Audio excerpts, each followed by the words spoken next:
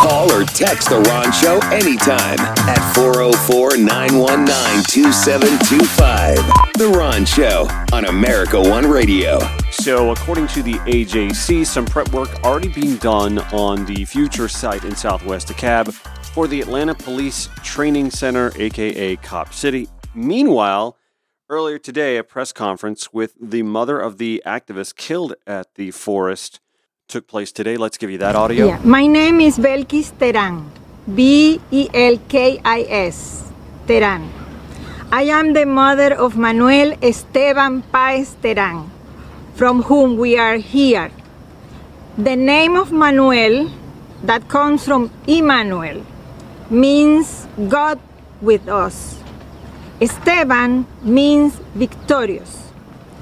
Manuel was born in Maracaibo, Venezuela, on April 23, 1996. Therefore, Manuel is a Venezuelan, Maracucho from Maracaibo. Manuel graduated magna cum laude from Florida State University with a Bachelor of Science Psychology with an associate degree in sociology. Then began his studies in Panama in an integrated program for 2 years in Panama and 2 years in Florida. While in Panama, their participation in the university led there to be an adjunct student of a biology professor, and they thought when the professor asked to do it as part of his duties. Then also founded and were president of the environmental club that is still operating. As caretaker of the environmental, they cleaned beaches every week, gave talks to raise awareness about the need to care for the beaches and parks. Manuel was very active in recycling and participated in many activities in the park on weekends with programs for children, adults, and the elderly. We are horrified by all that has happened to Manuel. I never thought that taking care of a park would be a dangerous thing. It would be so dangerous. There are many hidden things, and killing a person who was sleeping in the forest does not make sense to me. Killing a person who was sleeping in the forest does not make sense to me. We are living a horror. It is a social shame that this happened. For me, this unfortunate event shows the decomposition that is in the society. On the other hand, as a family, we are also amazed and grateful for so much love, support, and solidarity that we have received. Manuel worked actively for many years in projects that benefit different communities. During their time as a university student, they developed their organization capacity for a different humanity cause. They touch the life of many people, believers and not believers, lucky and unlucky, hopeful and hopeless, happy and sad.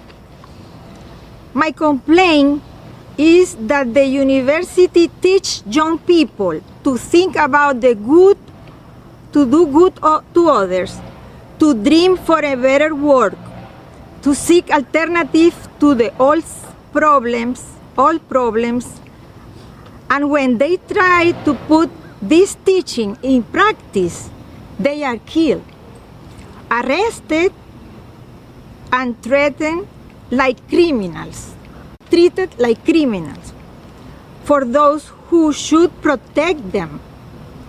Most of these activities are university students.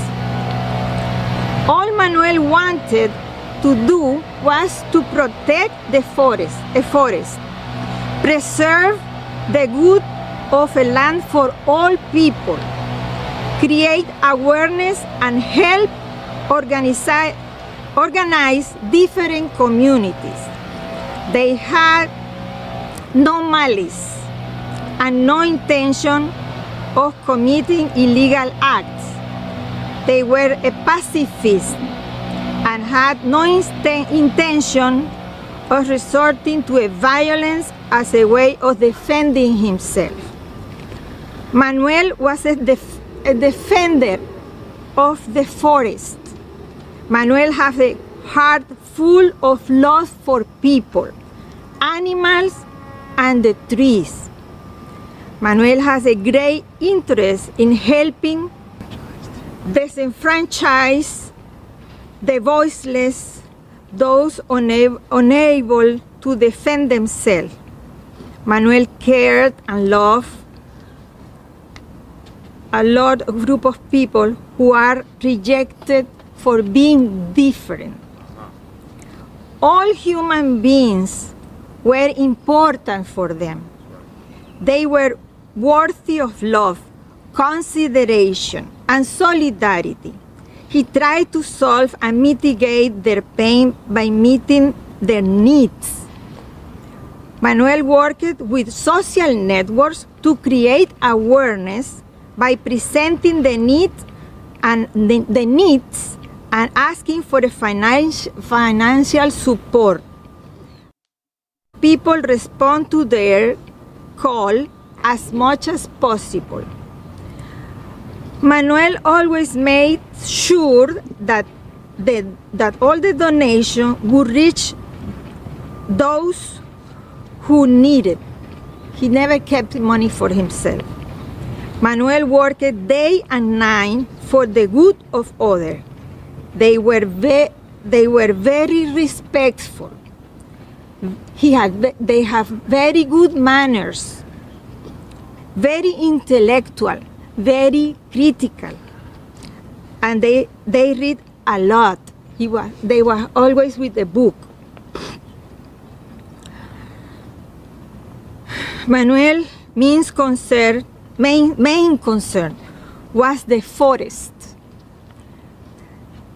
They were suffer a lot when a tree was cut down. They were very sorry when there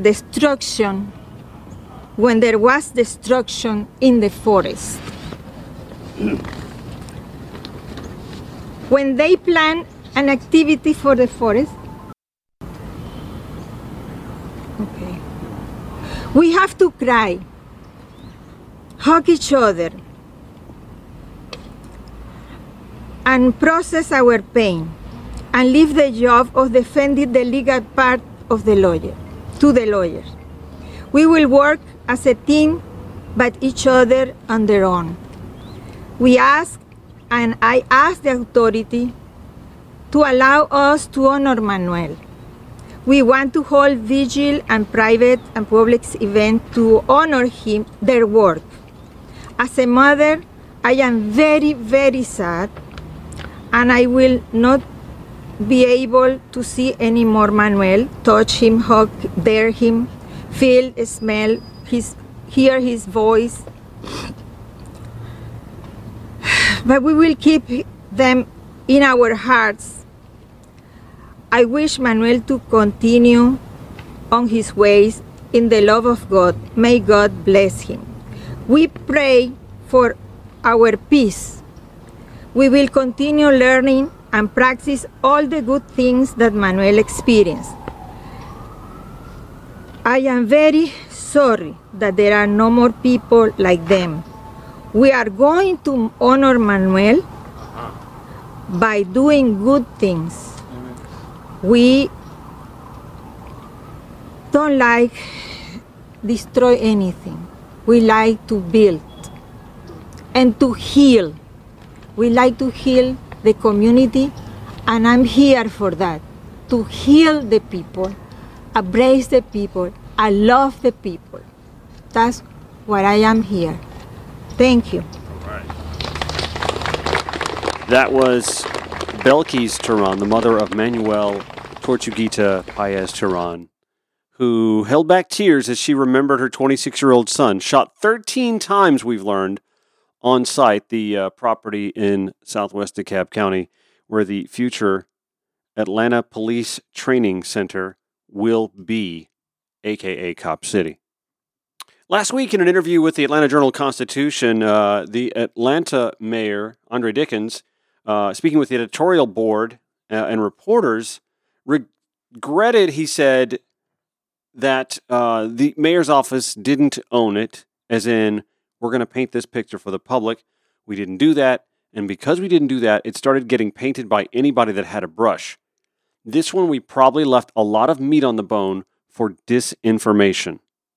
I said this three times last week. I think Mayor Dickens has had a good first year in office. I can respect the fact that he has worked to restore the relationship between the city and the state of Georgia, the governor's office in particular. I'm not saying that was all on Keisha Lance Bottoms, by the way, but Mayor Dickens has done, I think, a credible job restoring a working relationship with the State House and the governor's office and the city hall as well. This is one particular issue that is going to haunt him. I mean, maybe not. Maybe it won't affect him come re-election time.